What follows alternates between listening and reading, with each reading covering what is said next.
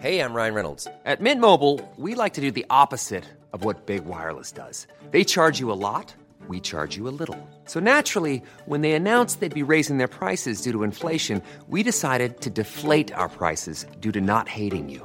That's right. We're cutting the price of Mint Unlimited from $30 a month to just $15 a month. Give it a try at mintmobile.com/switch. $45 up front for 3 months plus taxes and fees. Promo rate for new customers for limited time. Unlimited more than 40 gigabytes per month. Slows full terms at mintmobile.com.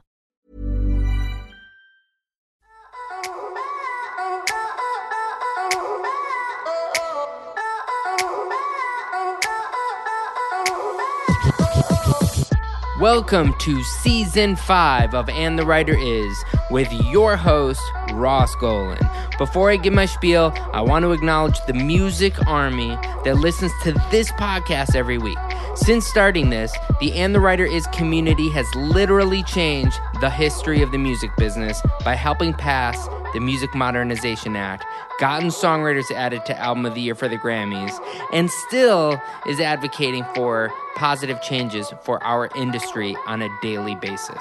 So thank you and congrats. Now, as you know, I've written with hundreds of artists and writers over the years, and my favorite part of each session is the first hour when we catch up about life, the industry, politics, composition, whatever. So this is a journey of learning why people write songs, how people write songs, and most importantly, who the people are who write the songs. I'm producing this with the great Joe London, Big Deal Music Publishing, and Mega House Music Management. If you want to listen to the songs we discuss in this podcast, follow us on our socials, find out about special live events, or buy that merch, aka that hat I always wear, go to our website, www.andthewriteris.com. Songwriters, think about your favorite hit song and what makes it an earworm. You could be the writer behind the next song that goes viral. Enter the 20th annual NSAI Song Contest presented by Martin Guitars and Strings and CMT. You could win several prizes, including the one-on-one mentoring session with Elle King, myself, and fellow And the Writer Is producer Joe London. The lyric-only winner will score $2,000 cash and a mentoring session with award-winning songwriter Tom Douglas, as well as other coveted prizes. Send in your best songs now through October 31st at nsai.cmt.com.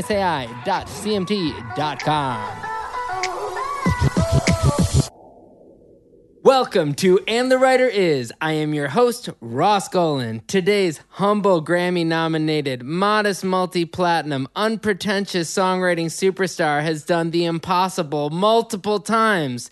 The impossible is not the many number one songs this guy's penned, but it's the ability to break an artist, like really break an artist.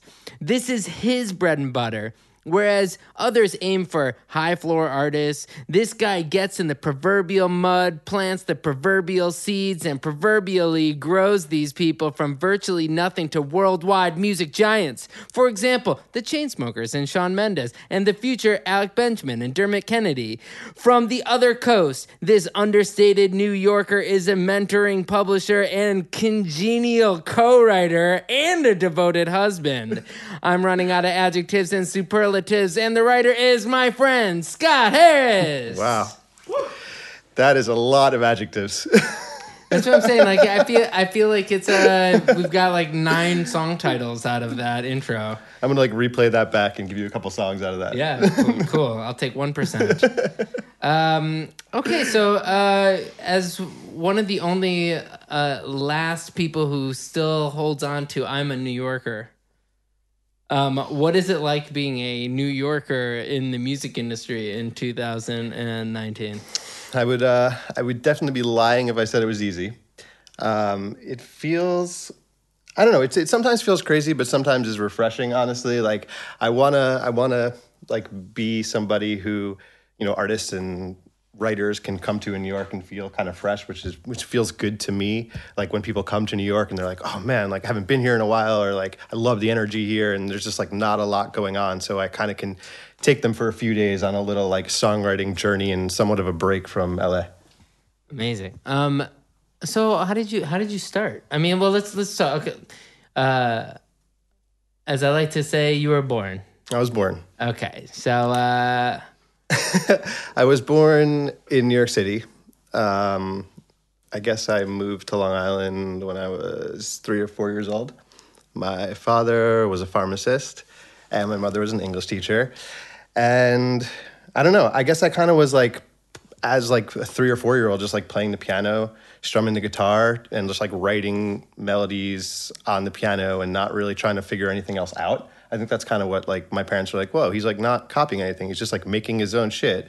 And do you think your mom being an English teacher? I know like Lauryn Hill's mom was an English teacher, and you know some of these people who are great songwriters come from parents who are teachers who teach literature. I mean, is that a coincidence? No, I think there's definitely some influence there. I mean, like more so, I was making music, and my father is a jazz musician also, and he kind of was like, you know, he saw me playing, and like he saw me like kind of starting to incorporate like major sevenths and stuff, and he was like, don't do that. Like, I played jazz my whole life. He's like, if you could just like stay away from those a little bit, like it'll be a more contemporary, it might actually be a profession. And he's like, and I want you to like really focus on lyrics. He's like, I see you playing music, but like nobody's ever gonna listen to you if you don't have words. And like think from there, like I kind of like took a little bit of my mom's. He was teaching you how to write songs even at that point. He was kind of like, I think as any father does, is like, this is what I did, and this is how to take a step into the other direction to maybe make it more of a profession. Not that he like wasn't happy with the music he was creating. Like it's some of the craziest shit I've ever heard, and it's out there, and it's there was lyrical content to it. But yeah, I mean, the way he pushed me into like he's like, even if it doesn't make sense in the beginning, just have some type of lyrics. He's like, that way, like when friends and family come around, you can at least like entertain them a little bit. No one's gonna like want to listen to you just like play some piano. I guess he like learned that from like being in jazz clubs and people like, you know, having drinks and talking in the background. Yeah. The talking in the background part is that it's a real, it's not, I know you've been in bands and we'll get there, but have you ever played a show where people just talk over you and you're trying to play like that intimate song? Never. Really? Oh my God, so many of those shows. I mean, I guess like at the end of high school, or even in high school, even as I had my high school band, I started to do like open mic nights as like my singer-songwriter project. And like an open mic night in like the middle of Long Island on like a Tuesday night is like 6 people. You know, at 6 most. people, and they're all waiting to go up on stage. They're all waiting to go up, and it's like maybe like a couple of your friends are there, and it's like even your friends are talking through it, you know, and you're just trying to like figure anything out to make anybody give a shit. What's the first song that's like your song? First song. I did a song that was like my high school band, which was like, you know, my best friends. And is this Low Tide? This is Low Tide. Okay, so what's the story of Low Tide? Because that's the first time that we see anything in your, you know, story. Yeah, I mean, Low Tide is like high school band. I guess like my father had a program called like Acid Pro. I don't know if you remember the program. He didn't really know how to work it either, and I didn't know how to work it either, but he's like, here it is. And it was in my basement with like a little setup with a shitty mic and a piano, and like I kind of was going down into the basement and just like spending hours creating and producing and writing all this like random, which are like pop songs really. And I guess by the time I was done, like fast forward a few months, there was like 13 or 14 songs that like basically every song was like clipping and like sounded horrible, but like they were pop songs, and that kind of just like showed my friends who were like, one was a guitar player, was like a fish head, and like I was like, dude, can you just like make it more pop? And like my friend played the drums, and he was like pretty good drummer, like never gonna be a professional drummer, and my other friend was a bass player, and we kind of just like started jamming the songs that I had done on like Acid Pro, and like pressed up a CD, sold it in our high school, and like that was kind of the birth of Low Tide. Is it good? It's terrible. Really? I mean, not even the writing part? The writing, like, there's, like, melodic moments where I'm like, that's nice. But, like, lyrically, it's, like, oh, it's tough. It's I could never listen to that right now and feel good about myself. It's really strange when you listen to those first things, because that's before you know what you're doing, right? Oh, yeah. And even when you listen to famous music, like the radio, if I listen to music from, you know, the early 90s or mid 90s, I mean, probably even through that, I still think of it as magical. Totally. And so whenever I listen to music now, it's like you start thinking you about start it. analyzing it. Totally. You know? When did you start understanding that this could be a profession? Or is it way later? I think it's way later. I think like I still like in high school, like it was fun. I was like, it would be cool to like be in a famous band and be a rock star. But like I was also like, it'd be cool to be on the Knicks. You know, like I had like no idea what I was doing. Like I was like, I could be a 3-point specialist. Totally. I know I'm Jewish, but I could be the one. So like, yeah, I started like imagining it being a possibility, but like never a reality kind of until I guess, after high school when I was like, I should go to college for music. Yeah. But I think. What was your degree in? It was actually in music business. Oh, yeah. Yeah. From SUNY, right? Yeah, from SUNY Oneonta. I'm actually going back there in a couple of months to like do a little lecture, which should be fun. Congratulations. Yes. But I really don't know if I learned a ton there, honestly. Like I really I made a lot of friends. I feel like sometimes I like lost some time in college. Because I was, partying is super fun, but like taking classes that like don't pertain to anything I do. And like, you can't fully teach songwriting more so than just getting in the room. So even when I work with like newer writers and artists, who are in NYU, I'm like, oh, it's really cool that you're like in NYU and you're like already doing sessions. Like, I feel like I missed like 4 years being like upstate New York smoking weed. Not that I would give that up. It was awesome. But like, there's something about just being in the major city, as you know, to like develop the craft. Yeah. When you were in college, wait, is that when the Scott Harris Project, or is that also? Scott Harris Project was like pieces of Low Tide turning into like a solo thing. It was like never like, I don't think the music was even any different. It was just like, now I'm going to go perform it without you guys. Who introduced you to the idea of co-writing? That came like a lot later for me. I wish it came sooner. Like I had been doing Scott Harris Project and like writing everything 100% for a while until like one of the band members was like, I want to try to write a song. And I was like, okay, let's try that. And there was like one co-written song on like, one of the albums for a little bit. You were releasing it yourself? I was releasing it. Everything was released myself. Even anything I did in like the Warner-ish deal that I had, like was still like never came out under that. Explain what that is. So I met somebody early in my career who was a lawyer who I guess had a JV with Tom Whalley at the time. And, basically, on his track record of like, finding some new talent and being the lawyer of some super cool bands, convinced, Tom Whalley to let me make a record, pretty much was how that happened. And I guess the whole entire time was like maybe like 8 months to a year of like being in the studio, like kind of trying to figure out what the sound was, which I ultimately think never happened in retrospect. But the best thing ever was honestly when Tom Whalley and crew were just like, just like do your own thing. And I was like, okay, sweet. I don't even know if I like these songs anyway. So let me just like go out and try and do a new thing. And which I just like made a bunch of new songs and recorded them with a friend. And that's actually like all the Scott Harris Project music that's online. Wow. Yeah. Did they fund it, or was it some stuff that you were funding they were distributing? They funded it. They funded like, I was living in New York. I was like during college. I took a semester off. And they paid for like me and one of the band members to like go out and like live in LA for like, a couple months. And wow, so I didn't realize you were out here during that. Yeah. Wow. Yeah. Where did you record it? Do you remember? I don't remember what it was called, but I made the music with DJ Lethal from Limp Bizkit. Wow.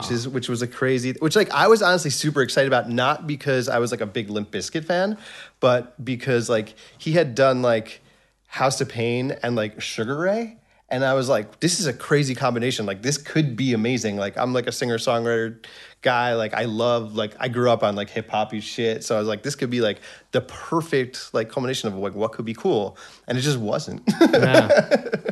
Man, that like, so obviously this is your story and not mine, but same sort of thing where my first album comes out because I do a distribution deal with a major distributor, and then they funneled it through their system. But during that time is when I met Fred Durst.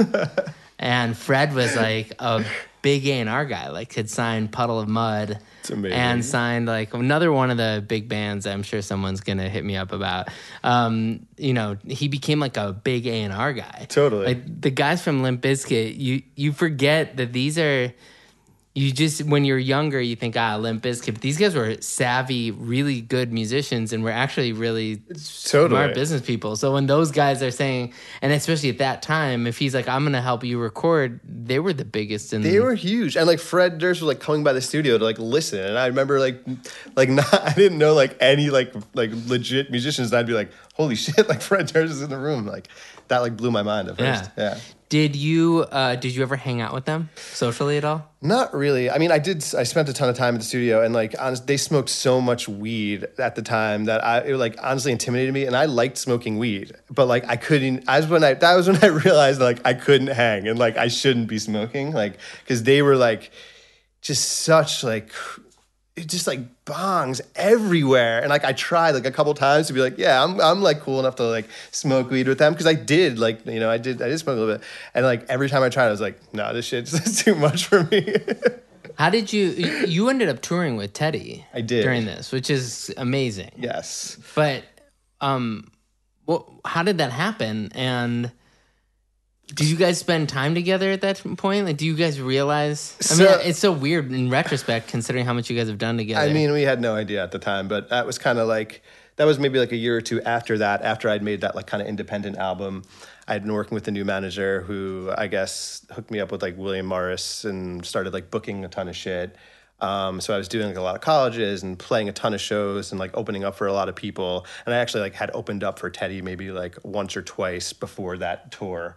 And I guess that was kind of one of like the longer tours of the Scott Harris project. And I think the first like, it might've been like 2.5 months or maybe even 3 months. And like the first like month and a half, like we didn't even talk. And then, you know, like the last like couple of weeks we started to become friends. And then I don't think we saw each other for like another like 5 years.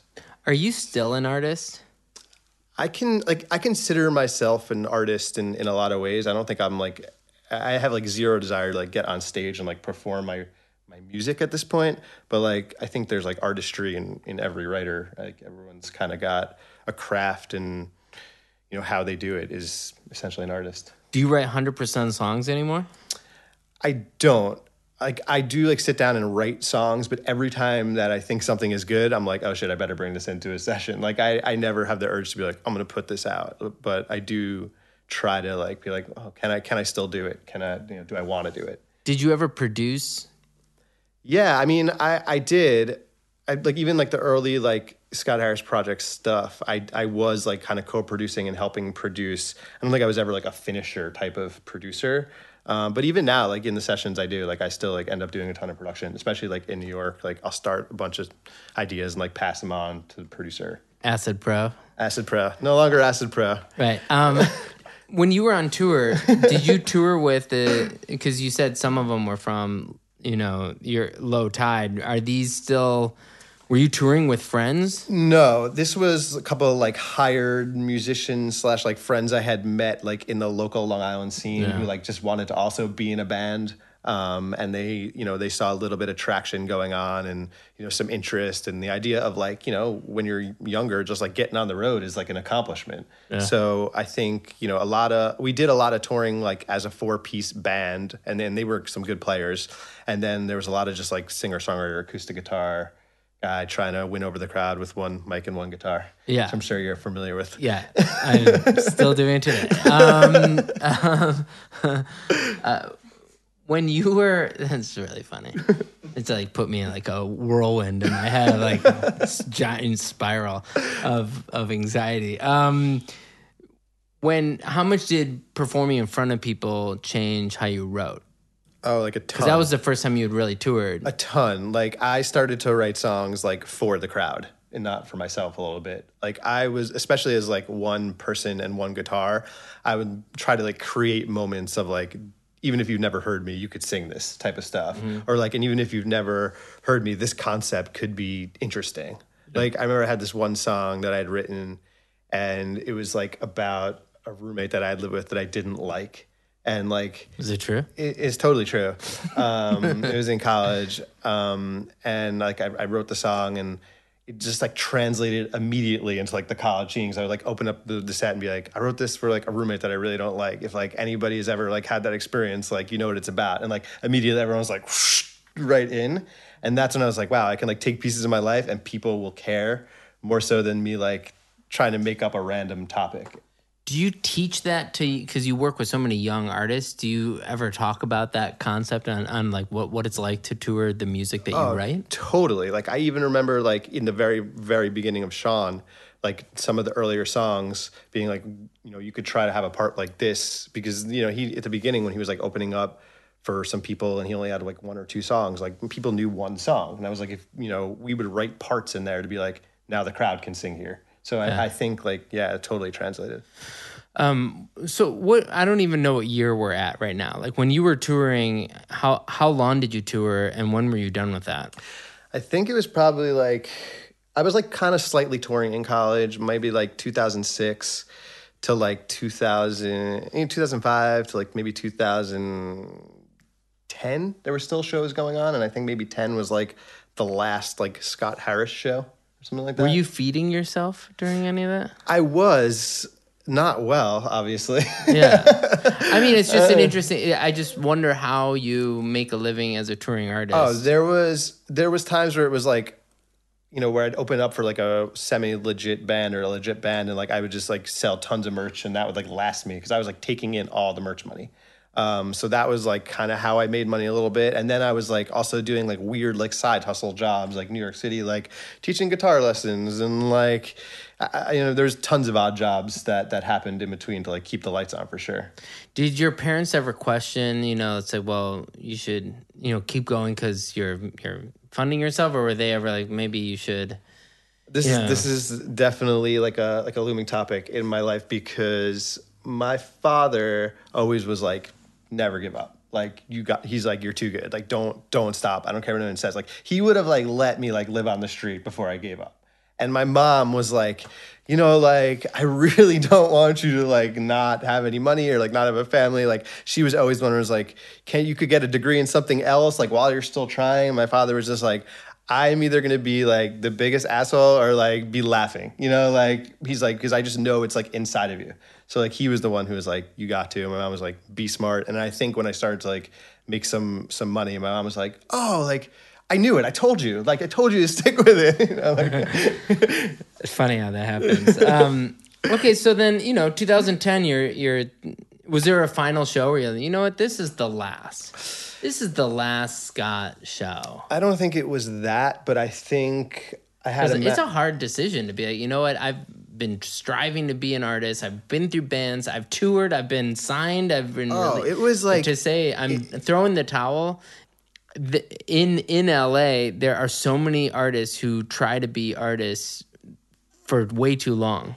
Totally. And they don't have a good grasp on where they are. And there's that fine line of, you know what, I'm going to make it someday. And then, you know, they're in their 40s. They're still playing with the same band they've played with for 20 years. And they still are playing the same venue they've played for 20 years. And they still don't have a deal. Or they still don't have a hit. You know, it's really hard to throw in the towel and understand that's not giving up on yourself. That was what, like, I don't know if it was like a defining show, but that was a crazy thing in my life because I think since high school through past college, like everyone in my life knew me as like guy trying to like make it, you know? And a lot of people were super supportive and like I had millions of friends who like knew all the lyrics and I had legit fans who were reaching out on, you know, MySpace and whatnot. I know we spoke about MySpace earlier. And like it seemed like crazy to give up that identity. And that certainly was a pretty tough thing to deal with. But because I had not really done a ton of co-writing, like I was kind of like, before the last couple shows, I had been doing a little bit of co-writing for like some other stuff. And I kind of was like more excited about that I had never done that. And I was like, oh my God, like I can make all this music that like doesn't have to sound like a singer-songwriter. And it was like, yeah, I'm like sad in one aspect, but like I'm inspired. I'm more inspired than I've been, you know, like grinding it out, sleeping in the van, you know, like it just seemed like. Who was opening that door for you? At the time I was signed with Mark Jordan and Ian McEvely at Rebel One. They had been like doing my artist project with me and helping me out. And Mark at the time was, I think he still is, I'm not sure, working with Alex the Kid. And I think he was like, hitting that success with Alex, where he's like in producer land, and we had been like still like showcasing for labels a little bit, and there was some interest, but it like wasn't the right deal or wasn't the right fit. And he was like, you should like try, writing to some of these like Alex the Kid beats, and just see what happens. And I wrote some terrible top lines over those songs, but it like was inspiring to like hear some stuff on like hip hop-ish beat and like watch his kind of like rise and watch Mark's rise with Alex and be like, oh shit, like I should get into this. Like this looks pretty awesome, and like I enjoy it. So that's kind of like how the world started to open. Do you remember any of those first top lines? Do you have any idea of what those were called? Because it's really strange when you go to when you try to write a pop song after being an artist, it never works out how you think it is. So you start writing songs that you think are pop songs. And those are not pop songs. So I just remember bad. using Shorty, all that, like using the word Shorty and all those first top lines. I used Shorty. And you can't take it back. This is amazing. Somebody gave me beats from the guy who was playing keys for Kanye, and it was the first time I had the same sort of thing. It later turned out to be Jeff Basker, and I sent in a song called probably was called like Shorty. Every song on the radio was Shorty this, Shorty that. So like, that's what happens when you're aspiring. You chase trends, and then when you're older, you realize, oh, I'm gonna just do what I did the whole time. But I at the time, I just remember getting an email back through the guy who connected us, Dave Hoffman, if you're out there, hi. And he goes, he gets this email, and it's basically like, this might be the most racist song I've ever heard. But I really just was trying to write a pop song. I'm so sorry for anybody out there that I've offended in this. So you go through this experience, it's inspiring, but you're still not writing in the same room. You're starting to write to beats. Totally. I think from there, I started to like do some more co-writing, and meeting some different people. There was like kind of this little circuit of like New York writers, who we'd like kind of get up and like write till like 4 a.m. every night over like different producers' tracks we were getting. And kind of all became friends and kind of all used Shorty together for a few years before we realized that wasn't the way. But like, I think there was, a lot of development in that space, like from the track world, and then being like, wait, like why am I writing to tracks? Like I wrote all these songs on acoustic guitar. Like This is how it's good. Like, why am I doing this? And then it's, it's the learning process of like what gets you excited anyway versus like what's trying to get people excited. I mean, just looking through your discography, because it really starts in 2011, the post-artist phase. Mm-hmm. And there's obviously a lot of the trying times in that. Tons. But in 2014, you get a Jessie J cut, and that starts to become like, and at that time, she's a big artist. Mm-hmm. And it's amazing how you can leverage these things. Totally. Even when they're not a single, because I don't think that was a single. It was not, no. When did you write your first single? It kind of feels like it was with Sean in 2000. That was like the first like moment of like single, like in the world, like here's a song that like people like are identifying like more so than you just wrote a song with X artist for sure. There was like, everyone's got like the little victories of like, this song is now doing this and that makes you happy. And then you get another one, you're like, wow, this is what makes me happy. And then you go through that whole chase. But yeah, I think like Life of the Party was the first shocking song to me that like I had no expectation of it really working at all. And like waking up and it like being number 1 on iTunes and being like, and like when that was like kind of still a legit thing, and being like, holy shit, like it can happen. That was that moment. I mean, what's crazy about that, and this is how behind your back I've described this moment. It's like,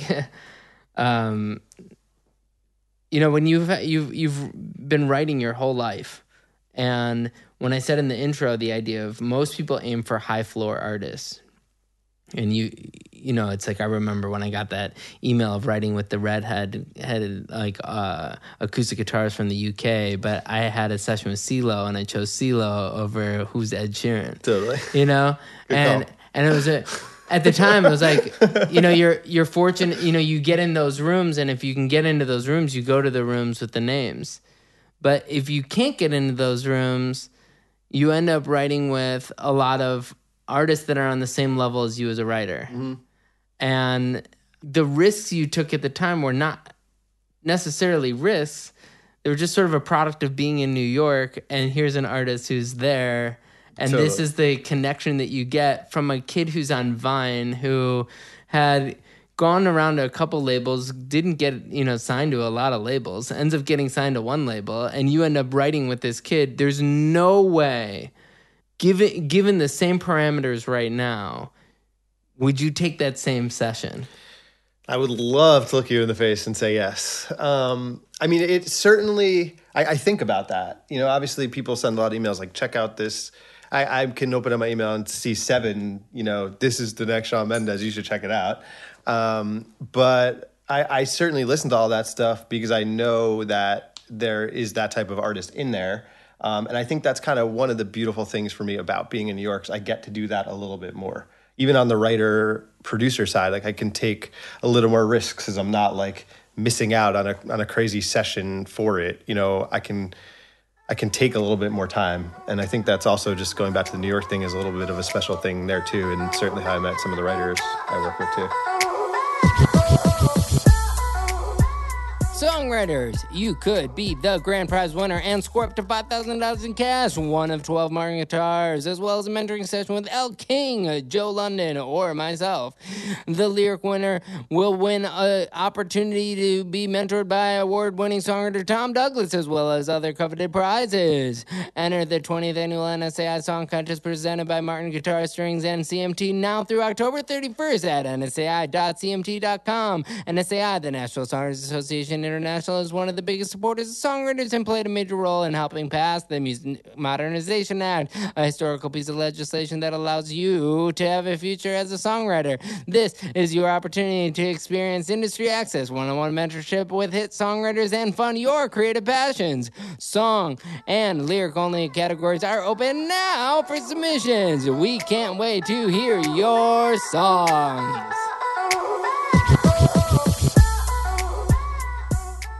And, we were backstage at Saturday Night Live when Shawn was performing, and you had said to me that, you guys, your journey is really together. Mm-hmm.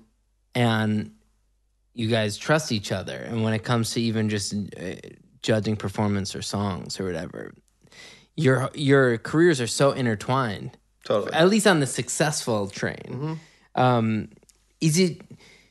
Do you see yourself as a co-writer, a brother, a mentor, a friend? I think it's how is your relationship with this person who when you met him was, Shawn the Vine kid to being like... It's definitely like a brother thing for me because it's like we kind of just like, we trust each other and we like learn from each other. And it's kind of like, because The Rise is kind of like a similar thing. Like I'm brutally honest with him and he respects me for that. And he's brutally honest with me. And and it's just kind of like this mutual thing where, I don't know, it's like, I think you have like certain co-writers in your life where you're like, I really like writing with them. Every time we write, we get something good. And like, for me, like Shawn is one of those people, like regardless of his like journey to the top of the world and how much fun it is to write with like a big artist who's killing the world. It's like we click. So it's just like, it's enjoyable no matter what. And I think that's the reason why like he'll like FaceTime me and be like, yo, check out this idea. It's not like we need a session to be like, let's lock in and make it all official. It's like, let's just keep doing what we do. Right. You should celebrate yourself every day, but some days you should celebrate with jewelry. Whether you want to commemorate an unforgettable moment or just bring some added sparkle to your collection, Blue Nile can offer you expert guidance and a wide assortment of jewelry of the highest quality at the best price. Go to BlueNile.com today and experience the ease and convenience of shopping Blue Nile, the original online jeweler since 1999. That's BlueNile.com. BlueNile.com. Hey, I'm Ryan Reynolds. Recently, I asked Mint Mobile's legal team if big wireless companies are allowed to raise prices due to inflation. They said yes. And then when I asked if raising prices technically violates those onerous two-year contracts, they said, "What the f*** are you talking about, you insane Hollywood ass?" So to recap, we're cutting the price of Mint Unlimited from $30 a month to just $15 a month. Give it a try at mintmobile.com/switch. $45 up front for 3 months plus taxes and fees. Promo rate for new customers for limited time. Unlimited more than 40 gigabytes per month. Slows full terms at mintmobile.com. Chainsmokers comes out around the same time, maybe a little bit after that. Mm-hmm. And you have Don't Let Me Down, which, becomes I think it's their first number one song. Because I think before that they had Roses, and I know they had, Selfie. But that's another example where Chainsmokers records this song while they're signed to Republic. They get dropped from Republic, get their masters back, and they move it over. There's no way that the group that does Selfie is somebody that you're banking on is going to be one of the biggest groups of 2015, 16, 17, Totally. Being part of that journey, what is that like? I mean, that's a crazy one too. That one has a lot to do with, also being in New York and at the time, working a ton with Emily Warren. We were writing, 2-3 songs a day, every day, just nonstop, the two of us, just figuring out whatever it was. I would pull her into something, she would pull me into something. And that was kind of a day where she had written a song that had come out with the Chainsmokers, I guess a few months before, and kind of developed a relationship with them. And she's like, let's just try a day with them, see what happens. And it wasn't a session where I was like, yes, can't wait to go. And it's just sure, Emily says they're good. Well, let's do it, And I think I don't think even, the Chainsmokers themselves could imagine the life of that song, but, it's just, I don't know, kind of just happened. I think there's an important part of this story, and we can talk about it if you're comfortable, but when that song was number one was a really hard time for you and your family, and I want you to explain the meaning of that song. Because even Life, Life of the Party goes number one on iTunes. It's not the same thing as the biggest song in the country, maybe the world at the time.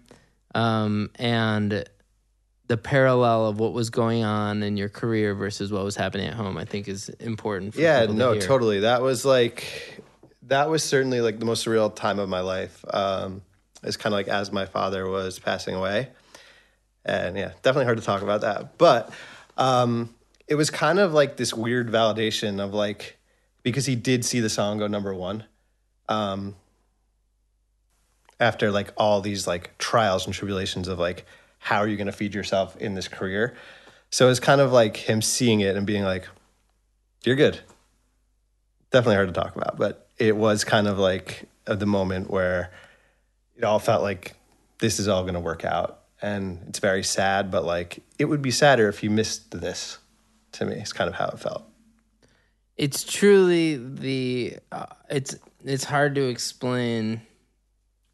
There aren't a lot of things that mark the moment of having a number one song or that, having the success. And that if you're, you grew up in a Jewish family from the East Coast. If you have that kind of song, then you know that if you're smart, you can be taken care of and your family can be taken care of. And, most of our parents that are supportive, one of them being supportive, one being kind of supportive, it's that moment where all the people who say maybe you should look at another job or whatever. And there's always that one or two people who were there for you during the rise that,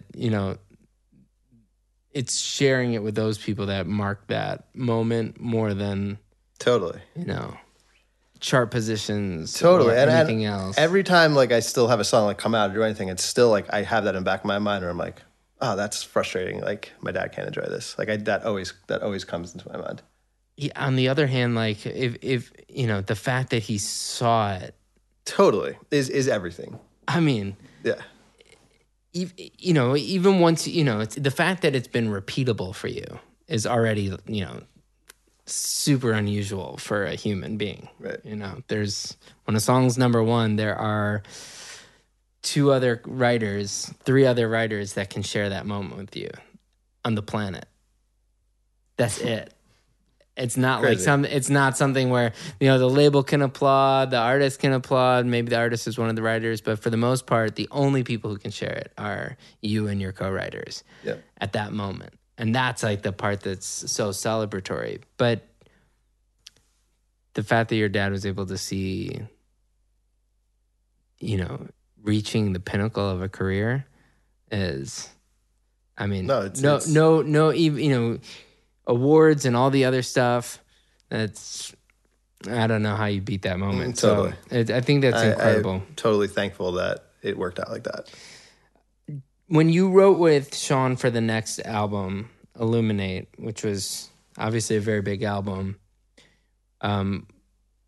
because you guys write closely together, are the songs at all based on your life, or are they all based on his, or are they not? They're trying to be on his, with like, you know, the idea of that people can relate to it, I think. So I think we like draw from his life most of all, but I think there's always those moments where it's like, oh yeah, that's happened to me, and that's happened to this person, and that's happened to this person. So I mean, what's amazing about Sean is his like desire to be like an old school singer-songwriter and tell stories and tell the truth. And like, I kind of get to help him tell the truth a little bit, and then, you know, see how it relates to the outside world. Sure. Yeah.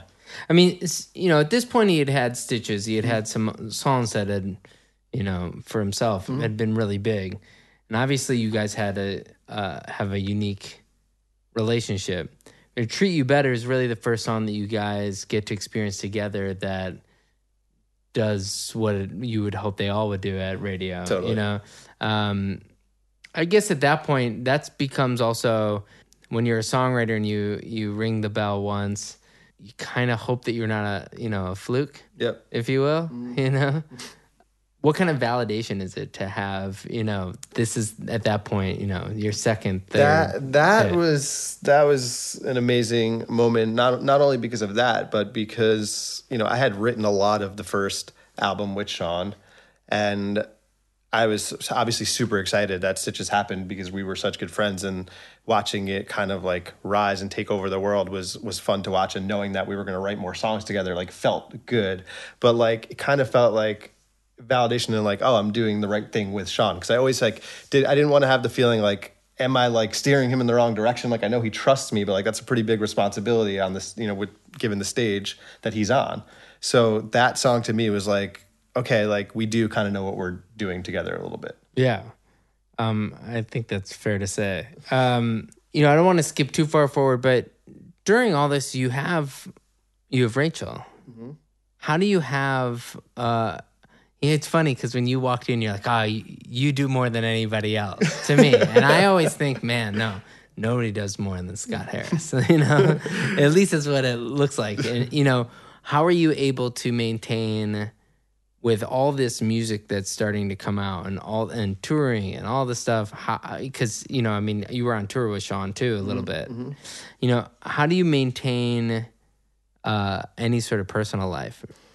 I mean, I think we do a good job of, we do spend a lot of time together, like even with a lot of the traveling and stuff like that. Like Rachel does come and hang, and what's really like great about her, other than the million things I could name, you know, and take up many hours of the day, is she tends to have a good vibe with a lot of the writers and artists herself. So it's easy to like, you know, blend the worlds. Like I remember like when Emily was coming over every day, like Rachel and Emily like had and have an amazing relationship where it's like they're friends, they're good. Like I could go do another session and like Rachel and Emily are hanging out, and same thing with Sean. Like we'll, you know, make a record upstate New York, and like Sean genuinely be like, where's Rachel? Like how come she's not here?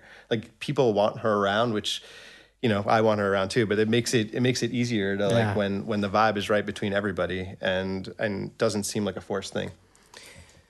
There's Nothing Holding Me Back. Also just a big ass song. Do you start to assume that, do you feel like it's easy? No, I don't. I just think anytime any song comes out, you're like, cross your fingers and like who knows, you know, like you're like it's nice when you have, obviously, as you know, like a bigger artist releasing music, but you never know how it's going to be perceived. So I mean, it's exciting to have a song like that released into the world. I believed in it. I'm like, this feels like a big song, but you know, it doesn't. Even to where Sean is now, it's like there's still, you know, there's been plenty of artists that have had big records that like put out a song and just like it doesn't happen. So I don't think anything is a given in any situation. I mean, that one in particular, like I said, it felt good. Yeah, totally.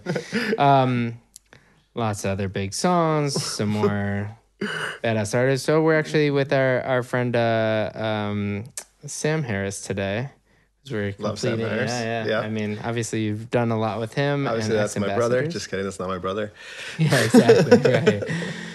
Have you ever met another Scott Harris? Not met, but I think like when Facebook first came out, there was a Facebook group of Scott Harrises. Sick. So like all the Scott Harrises would like talk to each other on the group. And that's kind of the extent of the Scott Harrises that I know. There was like maybe like 50 of them, and people would be like, I saw your name pop up and you opened up an eyeglass store, you know, like, yeah, right. Like little weird like Scott Harris stories.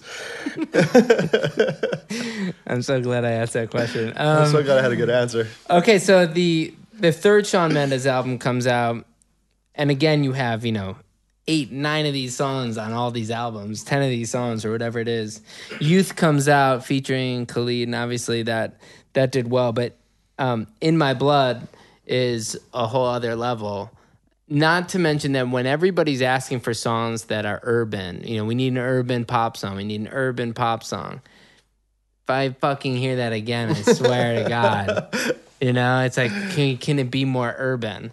And here you come out with a song that is not urban in any way, and he's not an urban artist, and he's so relevant. He's relevant to the point of this song having meaning, and it gets Grammy nominated. I mean, do you feel any pressure to follow trends ever? I don't think so. I mean, and that's the biggest lesson in that for me. Like, I think we all like to not, you know, at least talk out loud the sentence like we're not chasing trends, and sometimes it just happens accidentally. Like once you hear that kind of like soca groove, it's easy to fall into that type of song that you know is about to happen. But with that one in particular, I mean, that was the first song that we had written for that album. And Sean was the one who was like, it'd be cool to, he'd just been listening to like, you know, more stadium rock, Coldplay, like Kings of Leon, and like had seen a couple of those shows. And, you know, I'm a big Coldplay fan, Kings of Leon fan. So like, I kind of was able to be like, yeah, like make something like this.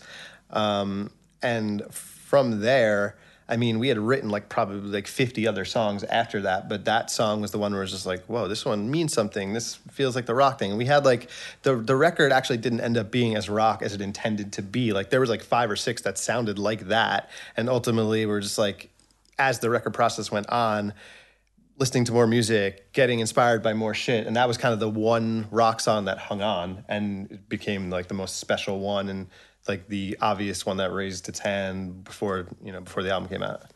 So many people try to, when they're writers, they try to show how much they can write.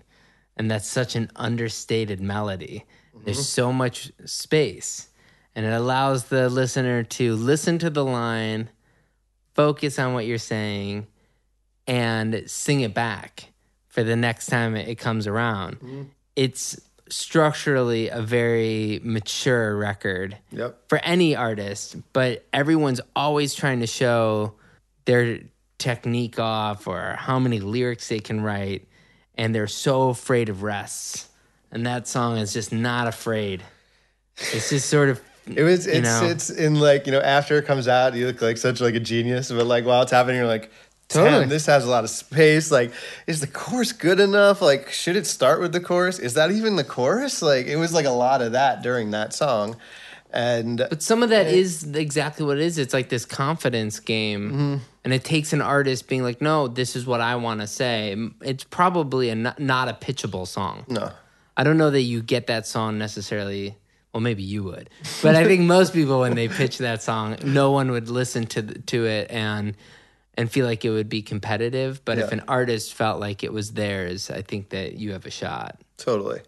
I think also it comes from Sean being mature and him doing bigger shows and wanting to be the guy in the stadium. It's like, how do you make songs for the stadium, not just like make songs? And that's the song as a result of that too, for sure. It's back from your touring. Right. It's the same thing. Death of a Hero for Alec Benjamin. I'm bringing up these two particular artists because they feel like they have a similar trajectory as what Sean had. But that song, you know, it's so well written, and it's not like they didn't go to radio with it, but it's the kind of song that people talk about. You're still taking risks on those artists. Do you feel like when you go in with Alec, are you thinking, man, this is, you know, it's a new artist who's... It kind of depends on the artist. With Alec, I guess I had heard some of his music, and I was just like really impressed. And I like to get to that space where I'm like a little scared, where I'm like, oh man, like I'm gonna try to work with Alec, but I don't know if I can help him. Like he might be too good or may not want to collaborate. And it was inspiring. It's like kind of like when you get into a session with like a writer you've never written with, and you get a little bit nervous where you're like, oh man, like am I gonna be able to hang? And you know, Alec doesn't have like a crazy track record at this point, but I just felt like he was really good. And we had written a bunch of songs before Death of a Hero, but like every single time we had gotten together, I had loved the song and I'd loved the process and thought he was a really, really smart writer. And that was just like, I think he had come to New York for 5 days to do a bunch of music. And that was like the one that stuck. What about Dermot Kennedy, who's also another one that's on this pretty crazy trajectory? Yeah, Dermot. Are you reaching out to these people? Dermot, do they reach out to you? I think it's like a combination of both. Like with Dermot, it might have been like, do you want to do this session with Dermot? His team wants you to work with him. And I'd be like, oh, fuck yeah, I love Dermot. Like I love his music, like 100%. Like, and it's not, like you said, it's like not the most obvious session. And like I'd talked to some friends and be like, have you written with Dermot? And they're like, yeah, like, I don't know if he likes to collaborate that much. And I'm like, here I am, like scared and intimidated. And I'm like listening to his lyrics and I'm like, oh, it's like this Shakespeare stuff. I'm not smart enough, but like, it's like a challenge a bit to like see what happens when you get in that room. And I think, you know, when you write a good song with somebody the first time, there's always that little bit of magic. And I think with him, that kind of happened with Power Over Me. It was the first song we had written together. I had like just landed in London and like come straight from the plane, like looked terrible. Like he had like come from Ireland on a boat and we're just like, well, nice to meet you, man. And like that song kind of happened and like the relationship kind of developed from there. Yeah, I think both of those two. If I put my money on two guys, I'd probably put them on them. But speaking of putting money on people, how about Pink? She's a young writer. She seems like she's got some things going on. Those two songs are pitched. Mm-hmm. And she has an amazing ability to, when she writes. When she takes outside songs, she makes it feel like she wrote them. She's incredible. Totally. So I had one song with her. I don't know if I realized how big she is. When you see these songs worldwide and you see what they do, did you know what you were getting into with Pink? No, not at all. I mean, I knew that I was a fan of her like previous music, and I knew that like I had, you know, heard she's had like a million hits over the past like, you know, however long. So it's like an exciting moment of like, here you are like getting to have a song with like an icon, you know, in a lot of ways. So that was exciting. But like you said, until you like look at those numbers and see how people are reacting all over the world, you're like, yeah, this person didn't start their career yesterday. You know? I mean, she moves so many units, and I don't think people realize she's still like literally moving tons of physical units, yep. And plus streaming and all that. She's just one of the few artists that really have that kind of fan base. But she's earned it. She's incredible. If I Can't Have You is on its way. I think it's number 5 today. It'll probably be number 1 by the time people hear this, knock on wood. What prevents you from wasting money and buying yachts?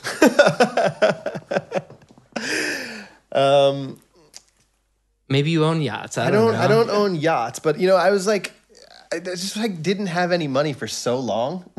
You know, like I grinded for so long that I'm just like, I still like feel like it can like be taken away, or like that I still have to work, you know, and I still want to work, and I want to like keep the dream alive in a lot of ways. Is that why you work so hard, do you think?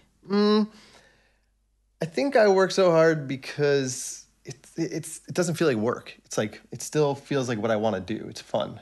Like I don't think it's triggered by that at all. It's more so like, you know, when I'm doing Dermot, you know, and working on a bunch of songs with them, it's like I feel like I'm supposed to be doing that. Do you get envious? I'd like to say no, but certainly, which I think is like kind of like a lot of artists, you know, that's like an artist thing to like look at other people and be like, oh shit, they're doing this. And I would be lying if I said I didn't have that, but it seems like the person who's willing to go and write with a bunch of artists that are on the budding part of their career would have an insane amount of confidence. But I don't know if that's like, I think like, you know, you both of you guys know, like you write a lot of songs, like, you know, like you'd love to think that you're going to get up to the plate and knock it out every time. But there's plenty of times, more often than not, most times you don't. So it's like, how do you ever have the confidence? Like, you know, like you can be confident that you're going to be a nice person and like you're going to be a good vibe that day. But like in terms of like saying I'm going to write an amazing song and like it happened, it's just like, who has that? How many songs do you write? Because either your batting average is better than you're saying, or you're writing a lot of songs.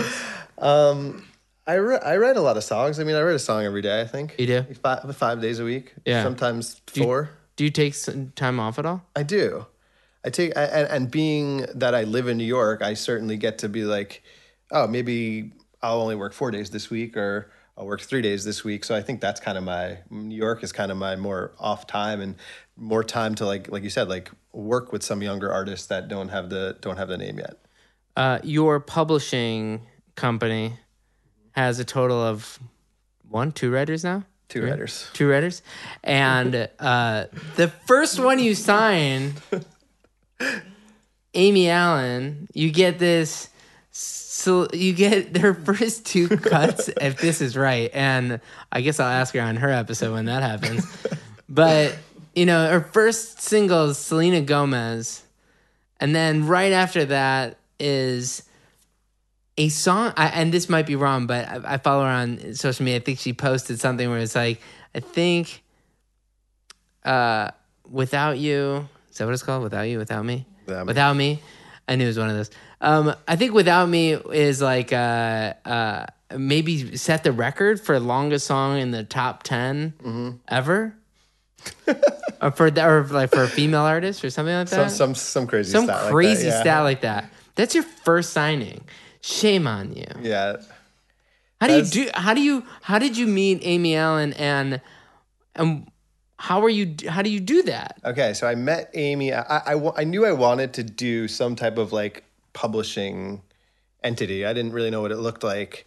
But I honestly like started because it was so tough for me to like break as a songwriter.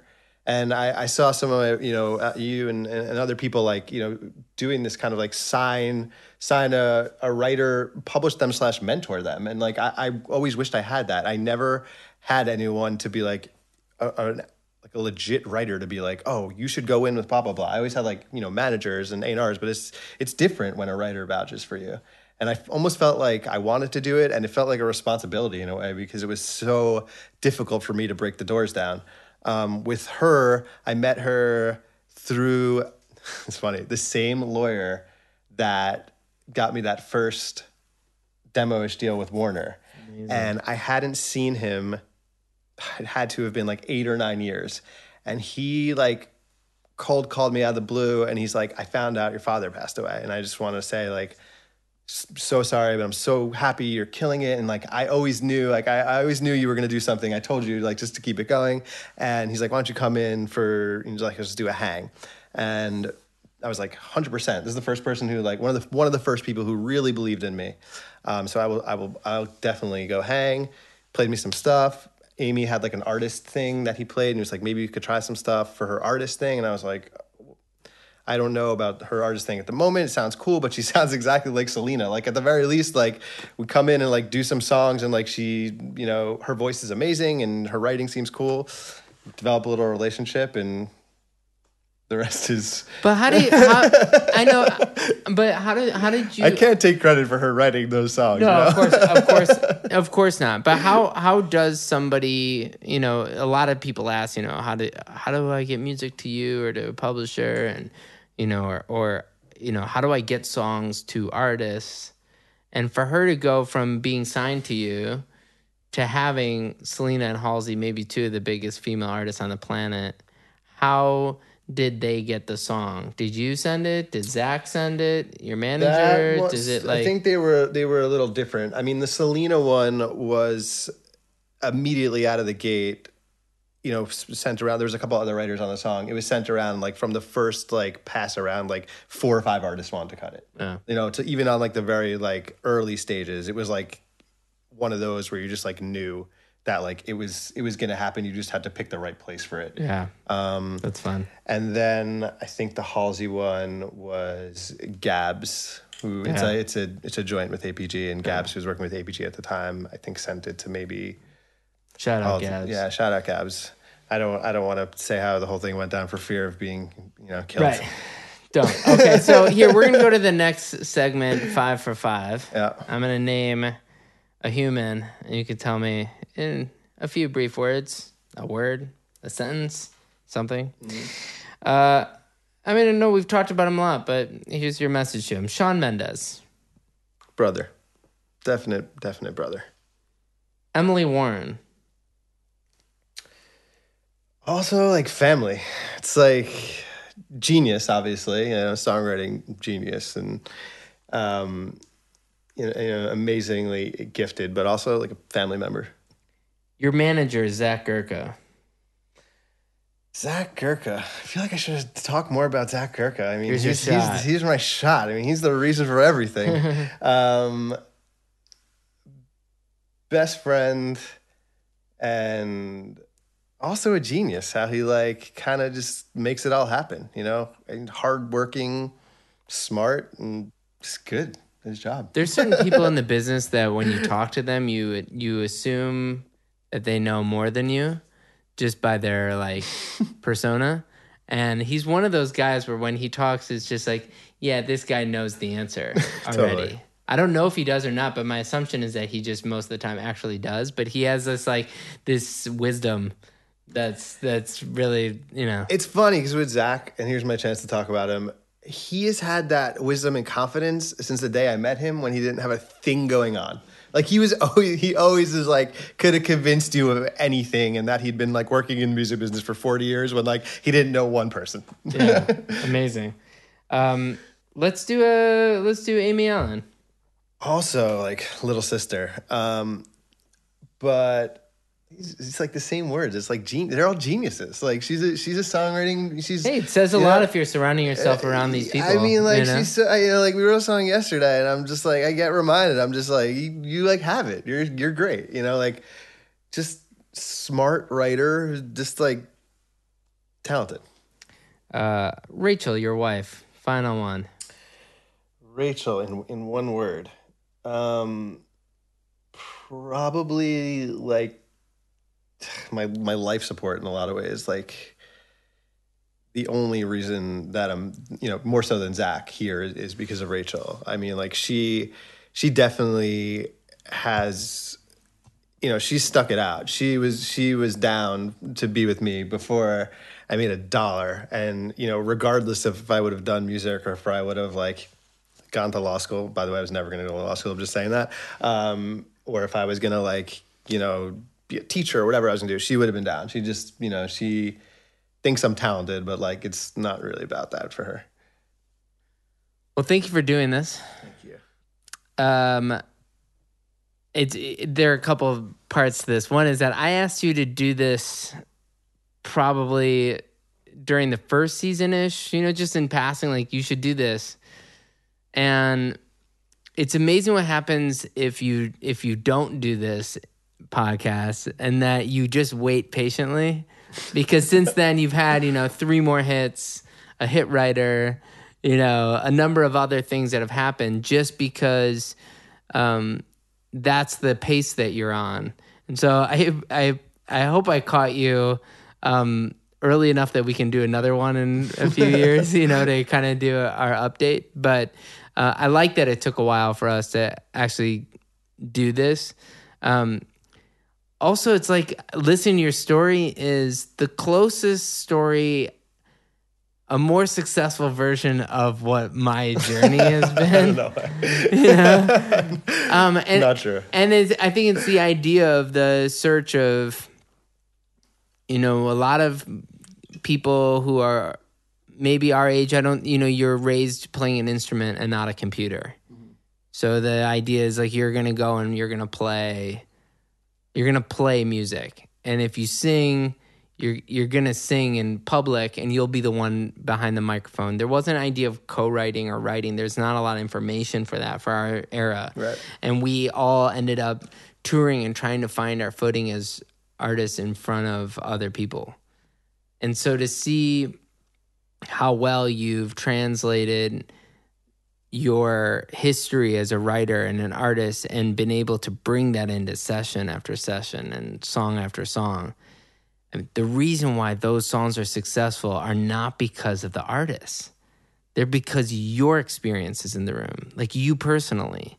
You've those artists that, Sean and Chainsmokers and the Alex and the Dermots, like they don't have the wisdom, we'll say, that that you've developed over these years, and for you to bring that in and so well shaped their careers it's just so admirable. I go and I write with a lot of younger artists, but I've never broken any of those artists. I've been a part of some of their journeys and been on some of their debut albums, but I've never been the reason why they broke. The songs that I've had that have worked have happened when an artist already has gotten in the door a little bit. Mm-hmm. It's so hard. It's so hard to do what you've done, and you've done it over and over again. And I admire that. And I watch you, and you're one of those people where it's like, yeah, if you're in the room with them, I'm like, man, why don't I get in the room with that? Because and the answer is because I haven't done what you've done. And I admire your work, and I obviously I'm a fan of your manager and your collaborators and your wife, and I'm spending a lot of time in New York in the next year, so it'll be fun to share that with you guys. Looking forward to that. But truly, I'm so impressed with your path and your demeanor and all of it. So thank you again for doing this. Thanks for having me.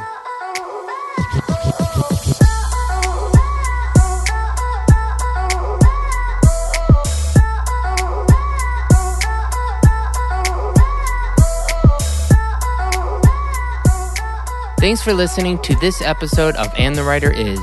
If you want to hear music from this songwriter I just interviewed, be sure to check out our Spotify playlist or visit our website at andthewriteris.com.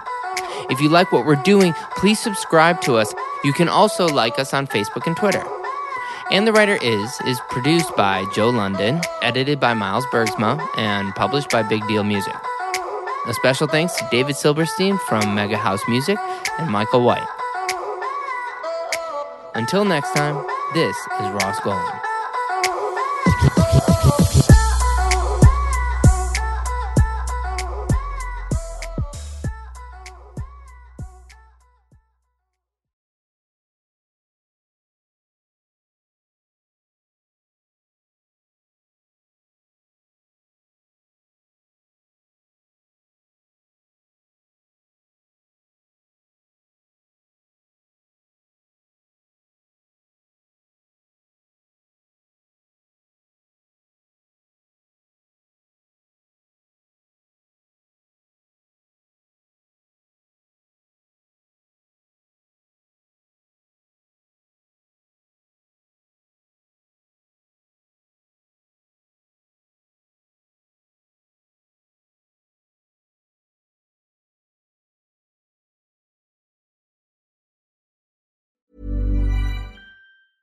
Mom deserves the best, and there's no better place to shop for Mother's Day than Whole Foods Market. They're your destination for unbeatable savings, from premium gifts to show-stopping flowers and irresistible desserts. Start by saving 33% with Prime on all body care and candles. Then get a 15-stem bunch of tulips for just $9.99 each with Prime. Round out Mom's menu with festive rosé, irresistible berry chantilly cake, and more special treats. Come celebrate Mother's Day at Whole Foods Market.